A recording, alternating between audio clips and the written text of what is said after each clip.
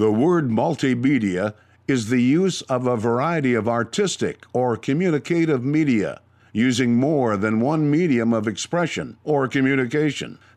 Cafe is a type of establishment that serves coffee and is known as a place where information can be exchanged.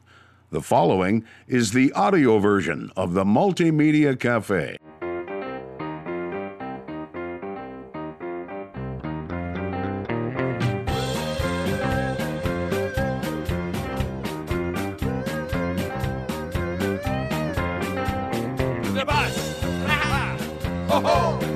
Welcome to the Multimedia Cafe. My name is Jason Spees. Thank you, folks, for pulling up a stool and joining the conversation right here at the Multimedia Cafe, a place where you never know who you're going to run into or what we're going to talk about. We got a fantastic program in store for you today. We talk with the man, the myth, the legend, Joe Dancy, one of our energy experts and educators. He, of course, has a full-time job at Southern Methodist University, SMU, SMU, if you will. Spindletop Energy Fund faculty advisor, as well as the McGuire Energy Institute professor. So we're very happy to have Mr. Joe Dancy on today's program, talking about a variety of things, from a global oil update, what's going on for summer of 2019, some public relations towards the energy industry, also infrastructure and natural gas subsidies, wind, solar, more, all kinds of different things on today's episode of the Multimedia Cafe.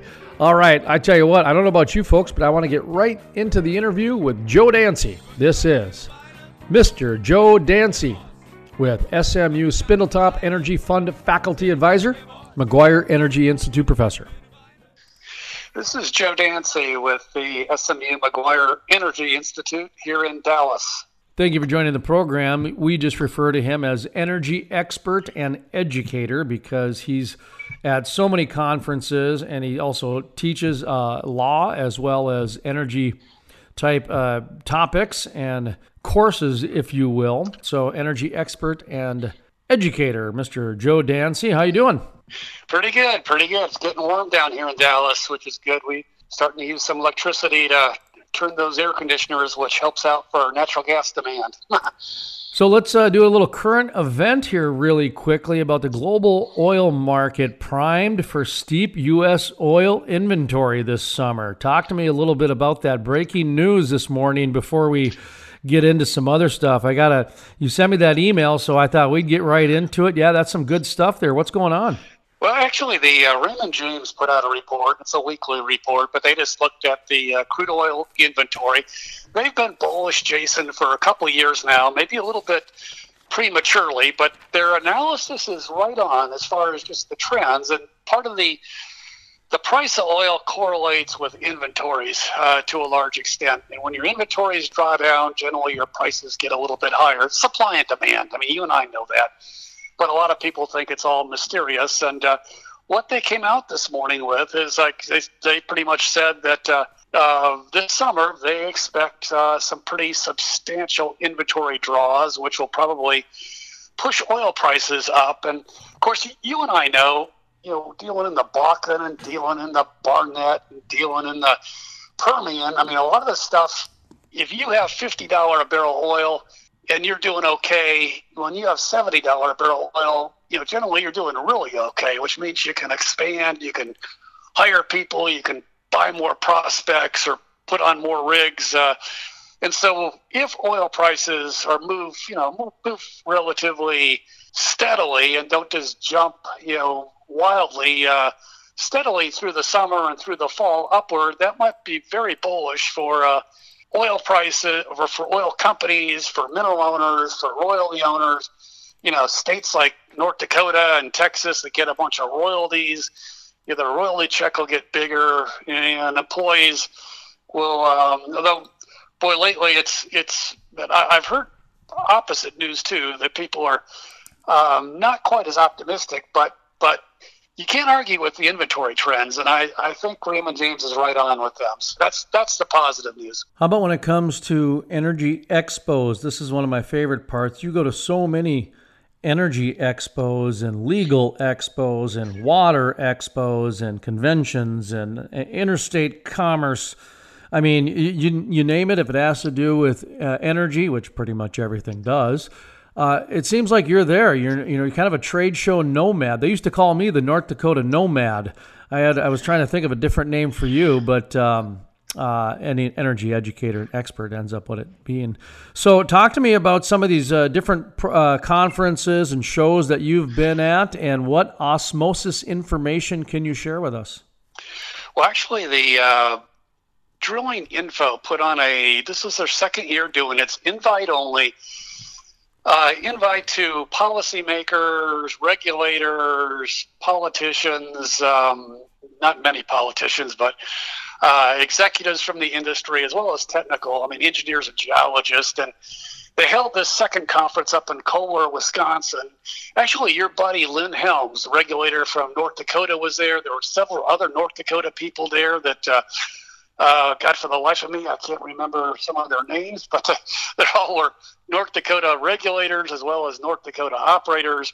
Not entirely. It was, there are a lot of Permian people there too, and probably more Texans than anybody else, just because we've got more rigs running down here than anybody else. But it was a good program. Texas Railroad Commissioner was there. I had dinner or lunch with him, and was interested in talking to him about the regulatory oversight. And what they did is they had a number of presenters, a number of presentations, as well as a number of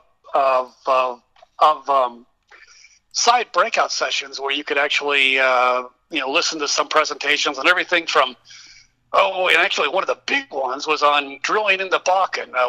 What's changed over the last 10 years, and it's really, really positive to listen to those stories. But in any event, so that was in Kohler, Wisconsin. It was a 3-day program, and again, one of the things that came across, and I didn't, you may know this, but I didn't realize the first really horizontal well that was designed and specifically drilled was by Atlantic Richfield, or ARCO, back in 1984. And then in 1981, they pointed out that only 2% of the wells were horizontal, and now 88% are. And I think in North Dakota, probably 95% are, and probably Texas too. But it's interesting to see the technological revolution that has occurred. And they pointed out, costs have come down from, $10 or $11 million a well to $6 or $7 million a well, depending on how long it is, how many fracs you have. The efficiencies have gotten much better. The drilling activity, used to take a month to drill a well, and now it takes 14 days to drill a 2-mile well.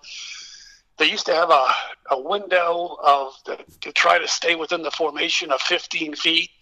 And now they've decreased that window to 8 feet, and they said 85 to 90% of the time, this is in the Bakken anyway, 85 to 90% of the time, they can. This is incredible, Jason. They can stay within an 8-foot window for 2 to 3 miles out, and 85 to 90% of the time, and that's just incredible.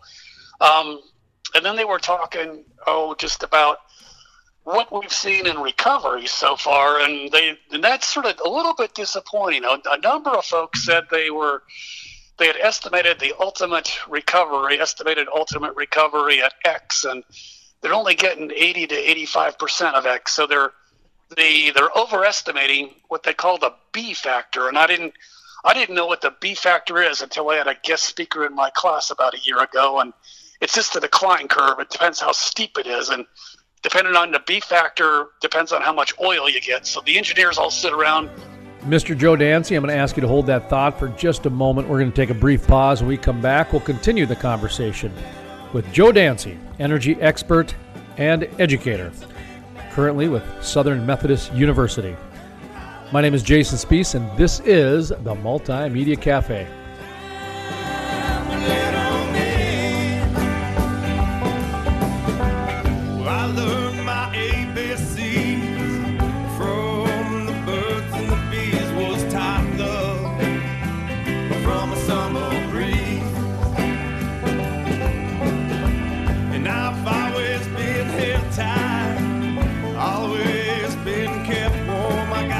Shelter, or getting ready for the storm.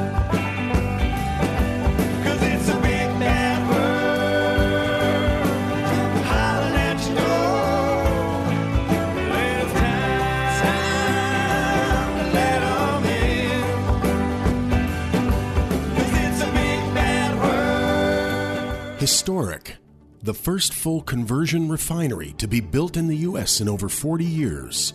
Innovative, the cleanest, most technologically advanced downstream project ever. The model for future shale basin projects. Groundbreaking, with construction resuming in early 2019. The Davis Refinery. Jason Spees, the most trusted voice in the Bakken. Let's bring in Jason Spees, who is a multimedia journalist in North Dakota. Jason, what's your thought on this? My dad always listens to Jason Spees. No one does an interview like Jason Spees. Jason Spees is the most trusted voice in the Bakken. Love listening to Jason Spees on the radio, and if I miss him there, I catch him online. You know, I don't know what justifies being placed in history books, Jason, but in my book, it's in there. This is a good thing. Is your boss watching this? You need a raise.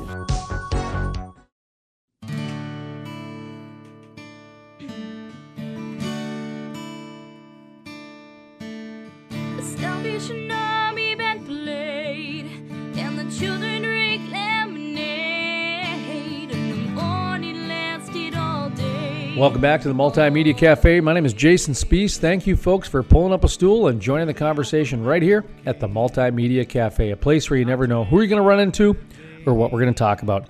Coming up next, we continue the conversation with Joe Dancy, energy expert and educator currently at Southern Methodist University. This is Joe Dancy. It's just a decline curve. It depends how steep it is, and depending on the B factor, depends on how much oil you get. So the engineers all sit around when they drink beer, unlike you and I that talk about baseball or something. They all talk about B factors and, what it looks like. And the B factor in the Bakken is different than the B factor in the Permian. But whatever it is, the B factor that's been estimated, at least in the Bakken, from what I heard, and again, this is all, I'm just a canary sitting there, listening and repeating what I heard, is they were a little bit too aggressive in selling this stuff to investors as far as exactly what they would get, which obviously sort of screws up your financial model. Your returns aren't quite as good, but it's still real profitable to drill wells in the Bakken. And whether it's oil or the oil you're getting up there, I mean, they noted originally they didn't think oil. And I forgot all about this. They hit natural gas first, and I thought oil molecules were much too long to push through, those compact shales, and they are pretty long, but they're getting the high quality, the smaller molecules fuel, which makes for lighter fuels. And in any event, the exciting thing, and I had heard this before from the CEO of Core Laboratories during their conference calls, talks about the state of the industry, and he was talking about unconventional shales like the Bakken or like the Permian, and he was talking about enhanced oil recovery. And when you hear a CEO talking about it, you have to be somewhat skeptical because they're selling their product and their book, and they were talking about what a huge future enhanced oil recovery has in unconventional shales. And the guy that I heard in Kohler, Wisconsin, and again, it was put on by Drilling Info, the guy I heard in Kohler, and it wasn't a Drilling Info person, it was the rules were you could sit, you could talk, but you can't identify who the speakers were. And part of it is they wanted people to be real open as to, how good we were doing or how bad we were doing or how we had to address stuff. But one of the things that came up is, especially in the Bakken, they said enhanced oil recovery might be a huge, huge thing because you're only getting a real small fraction of the oil out of the unconventional. And if you can go in, and of course I know the technology they've used in the past is they inject carbon dioxide, and the carbon dioxide is like a paint thinner, and it sort of gets absorbed by the oil, and it makes the oil runnier, and so you get a pretty good kick of oil, from the enhanced oil enhancement technology. Now, exactly how that technology is going to work, to date, Jason, they sort of have what's called a huff and puff. What they go in is they put a bunch of carbon dioxide, they push it in the well, and they let it sit there for a given amount of time, and then they pull it out. They turn the well back on, and the well remarkably does much better than it, and the expenses of that are relatively small. Now, as you know, back in the days, secondary recovery, where you injected water and actually you push it through the field and you're pulling it out at a different well. They didn't talk about that, and I don't know whether that's possible with unconventional shales or not, but it was interesting. The other interesting thing... Can I jump in just 1 second here? By the way, Joe, I'd love to hear if you've heard about this. Joe Dancy with us, energy educator and expert with us. Huff and puff, was that your word, or was that a word that they're using? Or that one kind of struck me as weird, because if you use the word paint thinner and then huff and puff in the same paragraph, it's gonna send kind of a message there that I'm not sure we want. Yeah, that's the for a carbon dioxide flood, that was the terminology they're using, huff and puff, which just means essentially you're puffing the carbon dioxide that you have to capture from somewhere and pipe it in or truck it in. I don't know how the heck. I know there are some carbon dioxide floods I'm familiar with, and generally they have a source and they have a pipeline. I don't know for enhanced oil recovery in the Bakken whether you bring the carbon dioxide in by truck or pipeline. I have no clue, or where they source it either. The reason I bring that up was one of the things that I spoke about and we talked about, and there was a discussion about at the Energy Expo at Gillette, Wyoming, just recently, was public relations and just some of the image that oil and gas is going through right now. And, just to recap really quickly, when you look at the industry over the last 10 years, we've made more money and spent more money than any other 10-year snapshot period in the history of oil and gas. $100 oil. I mean, we had big numbers, and so a lot of money was made, a lot of money was spent. Through the course of that, if we take a step back and look at the body of work, we kind of just got banned in Colorado. Oregon just passed it through the Senate. Wyoming, the BLM land, they did some sort of ban on that. 2 presidential candidates want to ban fracking in their or oil and gas in their platforms, so there's a public national discussion going on. And then the new Green Deal, from my understanding, wants to eliminate fossil fuels in 10 years. So when I take a step back, I remember what a CEO said to me, actually at the Rocky Mountain Energy and Infrastructure Conference back in 2014. He brought up the word fracking, and he said, if we would have gave the top firm in Madison Avenue $1 million to come up with the worst word ever that we could use against our industry, they probably would have came up with fracking, and we just did it to ourselves for free. And what he was saying is that, back then, we got to be careful about how we do and describe certain things, because sometimes the oil and gas industry can have a herd mentality. And these are his words, a herd mentality. And so we don't necessarily, see the forest from the trees, so to speak. Huff and puff and, these things. I'm just starting to wonder if maybe there's no right or wrong answer here. I'm just saying that if we take a step back and look at the body of work, the industry needs an image shot in the boost in the arm or something like that. And keep in mind, I grew up on, Harry the Dirty Dog. So coal and oil and gas were embedded as dirty in my mind when I was a kid every day, for my bedtime story. So there's some social engineering here. I don't want to get too deep here in the shallow pool, but at the same time, I want to set some context for your thoughts on just the industry's image and maybe some things like I gave a couple examples of how we could maybe look at it differently. And I don't know, I'm going to shut up now and let you talk, but do you have enough information to continue with the discussion?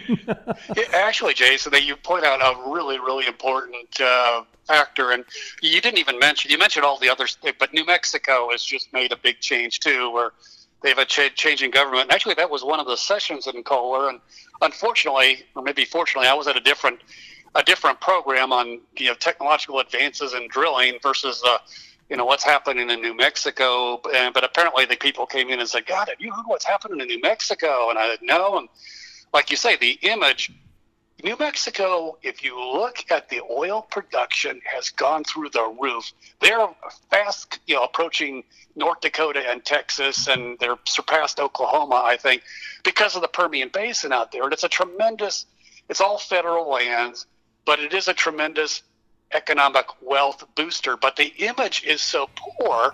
And I know this because I've dealt a little bit with the University of New Mexico and their oil and gas program. Mr. Joe Dancy, I'm going to ask you to hold that thought for just a moment. We're going to take a brief pause. When we come back, we'll continue the conversation with Joe Dancy, energy expert and educator, currently with Southern Methodist University. My name is Jason Spees, and this is the Multimedia Cafe.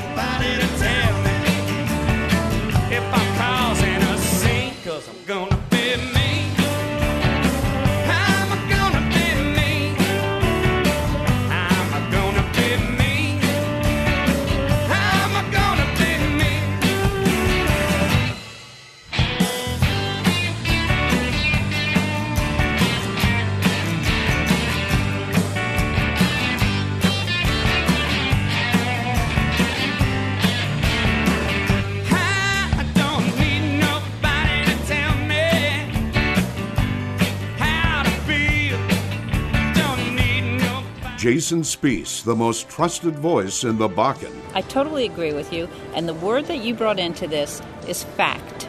You tell the facts, and then you let people make up their own minds. You want someone who's competent. You don't want to get a bunch of rookies. Love listening to Jason Spees on the radio, and if I miss him there, I catch him online. Let's bring in Jason Spees, who is a multimedia journalist in North Dakota. Jason, what's your thought on this? No one does an interview like Jason Spees. Historic, the first full conversion refinery to be built in the U.S. in over 40 years. Innovative, the cleanest, most technologically advanced downstream project ever. The model for future shale basin projects. Groundbreaking, with construction resuming in early 2019. The Davis Refinery.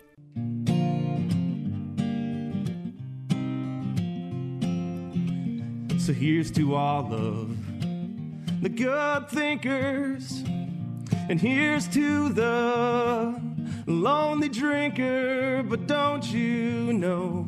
Welcome back to the Multimedia Cafe. My name is Jason Spees. Thank you, folks, for pulling up a stool and joining the conversation right here at the Multimedia Cafe, a place where you never know who you're going to run into or what we're going to talk about. Coming up next, we continue the conversation with Joe Dancy, energy expert and educator, currently at Southern Methodist University. This is Joe Dancy. And I know this because I've dealt a little bit with the University of New Mexico and their oil and gas program. The image is so poor that you can't convince people it's better, to leave it in the ground or to heavily regulate it or to control, and maybe controlling the development at a much slower pace. But what people don't realize, and I think what at the Kohler, Wisconsin program, and of course these are all mainly industry regulators and industry experts in technology, we realize how important energy is. You go around the world and see where there's the worst poverty, and generally you have energy poverty. You don't have oil, you don't have coal, you burning wood or cow dung, and the economics and prosperity and health all correlate with energy, which 90% of which, or 85%, is oil, gas, and coal. I mean, that's the facts.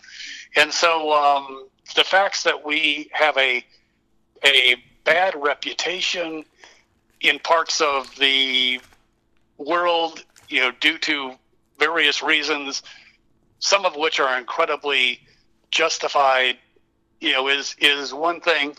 Going forward, that's one thing why I go to all these conferences, I do all this writing, I do all these speaking, because I think it's incredibly important that the United States realize we are unique in that we have privately owned minerals. Almost no other country on the face of the earth has that, and we are developing those. And as we're developing those, where else can you go out with a high school education, work on a rig in North Dakota, and make $100,000 a year? You can't do that.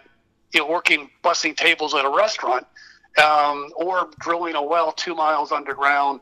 Oil well, which the technology spins off into water and spins off into other technologies. So your point is well taken, and I'm not quite sure, going forward, how to address things. And I know industry has thought about this.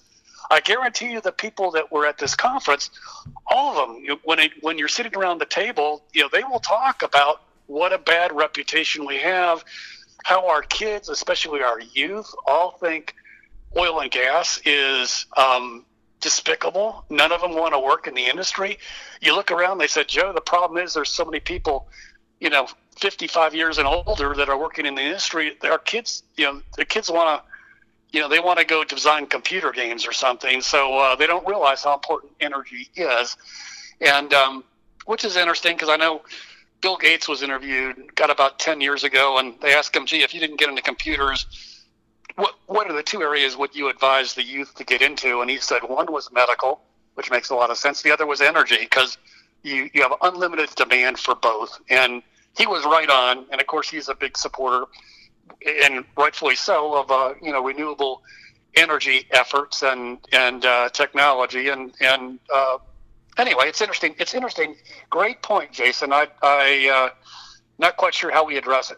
Well, and nobody really does. It's a unique time in our history, where and this is, I did say this at the conference, that when I grew up, energy wasn't political. It was just something that was there. And you complained about your Xcel bill or your energy bill. Xcel is a provider where I'm at. And so there was some, there was some complaints, but it was never like a red or a blue issue like it is today. And I was interviewing a gentleman from Canada, Terry Edom. He's an author, and I believe it was him. And he brought up a really interesting point, or maybe it was Lauren Scott or Sterling Burnett. I think it was Dr. Sterling Burnett who brought it up. Sorry, not name dropping, just trying to give proper credit. He said that, for a long time, the oil and gas industry invested in government relations, and they should. And then I brought in the media how political and polarizing the government, red and white and this and that, or red and blue, got over the last 10 years. So in essence, what happened was the environmentalists really took advantage of the complacency of politicians to kind of lump things within a red and a blue. And all of a sudden, oil and gas got thrown in with a conservative movement, if you will. So it kind of got lumped in with some other polarizing issues. Are you following me on that, to where all of a sudden the politicians became the PR pieces for the oil companies? Exactly. And at this point, most politicians are anti-oil and anti-carbon, and it's obviously they think it's a platform that can sell and that can win. I mean, you wouldn't propose banning oil and gas fracking, banning oil and gas production, restricting severely carbon emissions if you didn't think it was a winning platform. Although you look economically, and if this was mandated, the costs are just incredibly high, and it would take a long time because the technology is still evolving, and it'll evolve. You never know. You never know where some of the renewables will go. And actually, I was just up visiting a power plant that was built as a coal plant in 1959. In 2007, they converted it to a renewable biofuel plant where they're burning actually wood, and they're not making any money. They're pretty much breaking even. But they say, the forests are there. It's renewable. It's a perpetual source of fuel, unlike coal or oil or gas. And I guess when you look at it that way, there is some justification to it, but it's much more efficient to burn coal or nuclear or gas, which when they said, it was interesting, Jason, they said natural gas has really sort of ruined the electrical market because it's so cheap, it's so plentiful, it's so easy to put up a peaker plant or a natural gas electric plant that the cost of electricity has come down substantially over the last 10 or 15 years because we found so much gas and it's so easy to throw it online to generate electricity that the competition, which is coal, and in at least this plant's competition, they said it's very difficult for them to make money. So, you're seeing them being shuttered. You're seeing them, just operating on a shoestring, which I thought was an interesting comment. So that's something else that society doesn't realize is how prevalent electricity is, but how most of it isn't coming from your wind turbine or your solar. It's coming from a natural gas generator or a coal. There's still a lot of coal power out there as base load, which is great. I know in North Dakota, anywhere from 70 to 90% of the lights that are turned on are from coal. And people don't know that. I mean, it's well over 50% to where it's, like I said, it's like 70 to 90, depends on time of the year and all these other things. So I did want to ask you about natural gas subsidies, shifting from solar and wind to natural gas. But I also wanted to continue the conversation about the PR. So I'm going to talk about the PR a little bit and then go to the natural gas subsidies. So that's what we call in this industry a tease. So if you're looking for that, one of the things that also we talked about at the conference was it's really important right now because, I made this comment that, this is my first time at this conference and I recognize about 75% of the people. And, it seems to me like we have a lot of the same people going to the same events. We're allocating a lot of the same resources, and it seems like we're getting the same results. And again, go back to that 10-year body of work, Colorado, New Mexico, Oregon, Wyoming, presidential candidates, new Green Deal. Okay, we had a paradigm shift in the industry. Every single department has been basically redone, from the human resources with big data being brought in to the hydraulic flushing, the horizontal flushing that happens, the technology, you name it, all kinds of things have changed. So, Mr. Joe Dancy, I'm going to ask you to hold that thought for just a moment. We're going to take a brief pause. When we come back, we'll continue the conversation with Joe Dancy, energy expert and educator, currently with Southern Methodist University. My name is Jason Spees, and this is the Multimedia Cafe. Coming back home.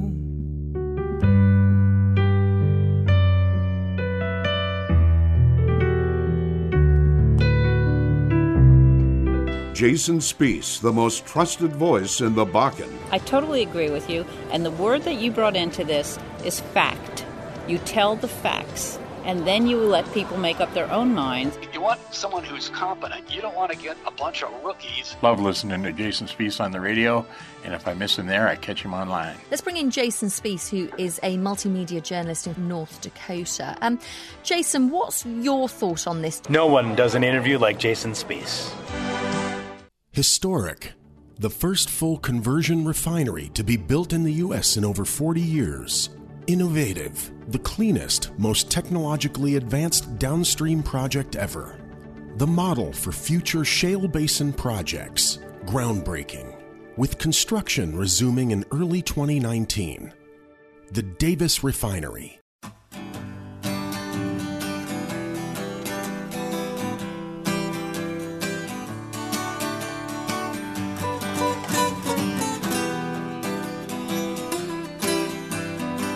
Welcome back to the Multimedia Cafe. My name is Jason Spees. Thank you, folks, for pulling up a stool and joining the conversation right here at the Multimedia Cafe, a place where you never know who you're going to run into or what we're going to talk about.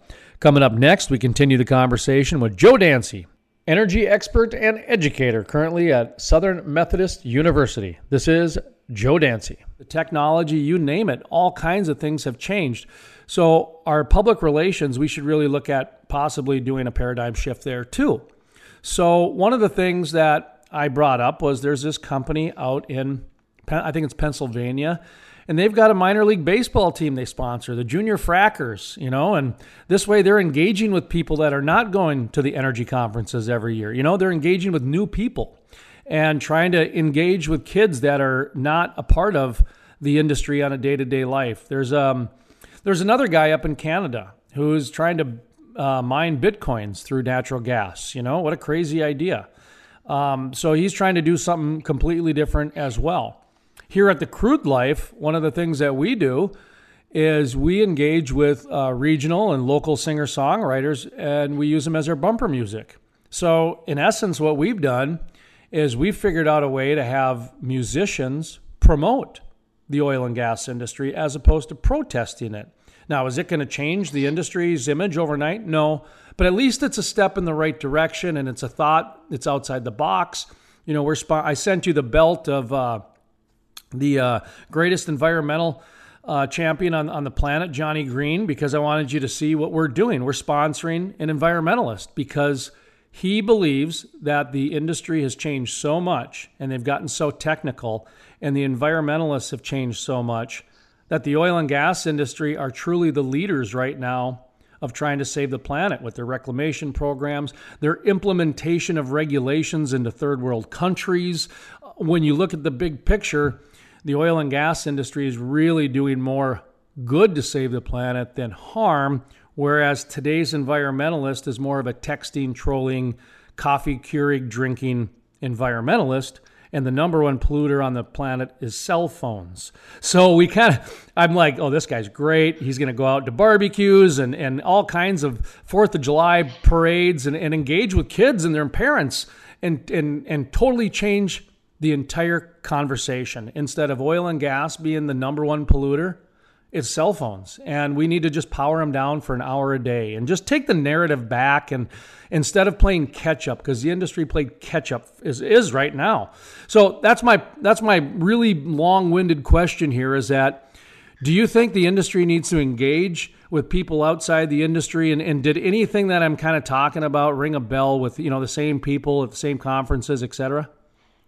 Well, it is interesting, and I'm not sure the industry knows how to respond, or the regulators. And I mean, it's a concern across the board, because these folks all know, like you and I, how important energy is and how it generates good jobs. But how do you sell this to someone who's convinced that global warming is a matter of life and death, and within 10 years we're all going to be dead? I mean, and literally, there's people out there, Jason. I had a hard time believing that people would actually believe that, but there are people who think within 10 years, the Earth's going to be 15 degrees warmer. And it is interesting. I've done some studies, and this has been a number of years ago, but, we could take the North America climate and drought cycles, and you go back 600 or 700 years, and I was wondering how you go back 600 or 700 years. We only, probably been on over here for a few hundred years, and you could do it with tree rings, and which can give you some data as well as other scientific to determine temperatures, and temperatures vary substantially, as well as the water cycles, which some people now are saying, gee, global warming is causing floods up in North Dakota and in Mississippi and everywhere else, and we need to control. It's interesting, to educate people. I'm really not sure industry has a handle. I'm not sure regulators have a handle. I could tell you educators don't have a handle on it. And on your cell phone comment, that is sort of interesting. I agree with that. And one of the shocking things, I didn't realize this, if you put the consumer, the amount of electricity that's consumed globally by country, the amount of electricity consumed by cell phones would be like number 3 behind China and the United States.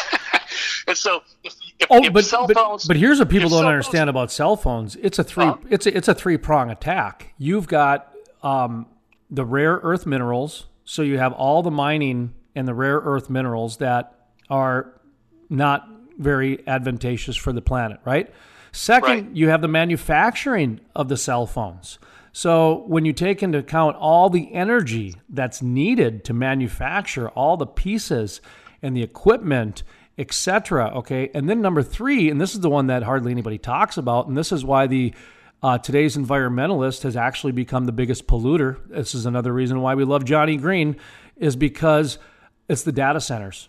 The data centers, the amount of heat and the energy and the air conditioning it takes to keep them cool is really that kind of that, you don't want to say dirty little secret, because you know what it is. But so the reason Johnny Green, we love him so much, is because he's an all of the above energy guy. He thinks every energy has a purpose because we need energy. Now, he happens to believe that wind was more efficient 100 years ago when farmers used it to get water in comparison to today. And so he calls a spade there. He says solar, yeah, they've done okay, but as far as being economical, really all you can do is charge your cell phone and, have some good camping equipment. But as far as panels for your house, no, they're not there yet. So it's not a deal. Natural gas he looks at as really more of a free energy because there's so much of it. And this is where I wanted to ask you about the subsidies part. Imagine if we lived in a world where we took 50% or 100% of the subsidies towards solar and wind. They've had 40 years. Yeah, that could help a lot. Just pushing, especially venture capital money. I know exports are, if you've seen the charts, and I know you have, the exports of natural gas, either liquefied or, obviously we're constrained by geography. You can't export gas by pipeline to Europe, but you can to Mexico. And Mexico is a perfect example. And I tell my students, Jason, the minerals down there are owned by the government. And as such, they haven't had as an aggressive exploration and development program as they saw in the United States, or we've seen. And so they actually are major importers of natural gas and of crude oil. A lot of their Canarell field was discovered in the late 70s and is pretty well depleted now. That's the offshore field, and just when you have state-owned minerals, it's difficult to get economic incentives and people to take risks. You're focused on other issues. So, natural gas has a tremendous potential, and I know. Oh God, years ago, it's been 20 now. We did a bunch of research here in Dallas. I worked for the gas company as a lawyer, and we did a lot of research in the compressed natural gas vehicles. And I drove one back then. It was actually it's a gasoline and natural gas vehicle where you could flip a switch, so you didn't get straight away. And that was Joe Dancy with Southern Methodist University, energy educator and expert, right here on the Multimedia Cafe. To listen to the full-length interview or to check out other exclusive interviews, visit thecrudelife.com. That's thecrudelife.com. The Multimedia Cafe is part of the Crude Life Media Network. Check us out on Facebook and Twitter. All of those social media links can be found at thecrudelife.com. That's going to do it for today's episode of the Multimedia Cafe. We'll be back tomorrow at this time on this radio station. And for those of you downloading us on podcasts or maybe on iTunes, thank you very much. And if you could leave a comment, I found out this weekend how important those are. So apparently, if you like the show, please leave a comment. We'd appreciate it very much. Helps our ranking out. And thank you. I just found that out. So I'm not sure how to ask, except for if you like it, leave a comment. That's about all I can really ask of you. So thank you very much. We'll be back tomorrow, this time on this radio station. From the staff here at the Multimedia Cafe, my name is Jason Spees, asking you to save your life and enjoy the spice.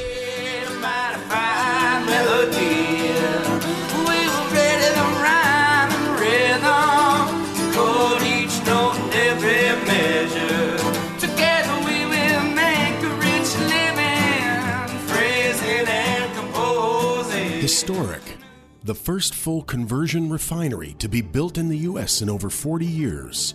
Innovative, the cleanest, most technologically advanced downstream project ever. The model for future shale basin projects. Groundbreaking, with construction resuming in early 2019. The Davis Refinery. Jason Spees, the most trusted voice in the Bakken. I totally agree with you, and the word that you brought into this is fact. You tell the facts, and then you let people make up their own minds. You want someone who's competent. You don't want to get a bunch of rookies. Love listening to Jason Spees on the radio, and if I miss him there, I catch him online. Let's bring in Jason Spees, who is a multimedia journalist in North Dakota. Jason, what's your thought on this? No one does an interview like Jason Spees.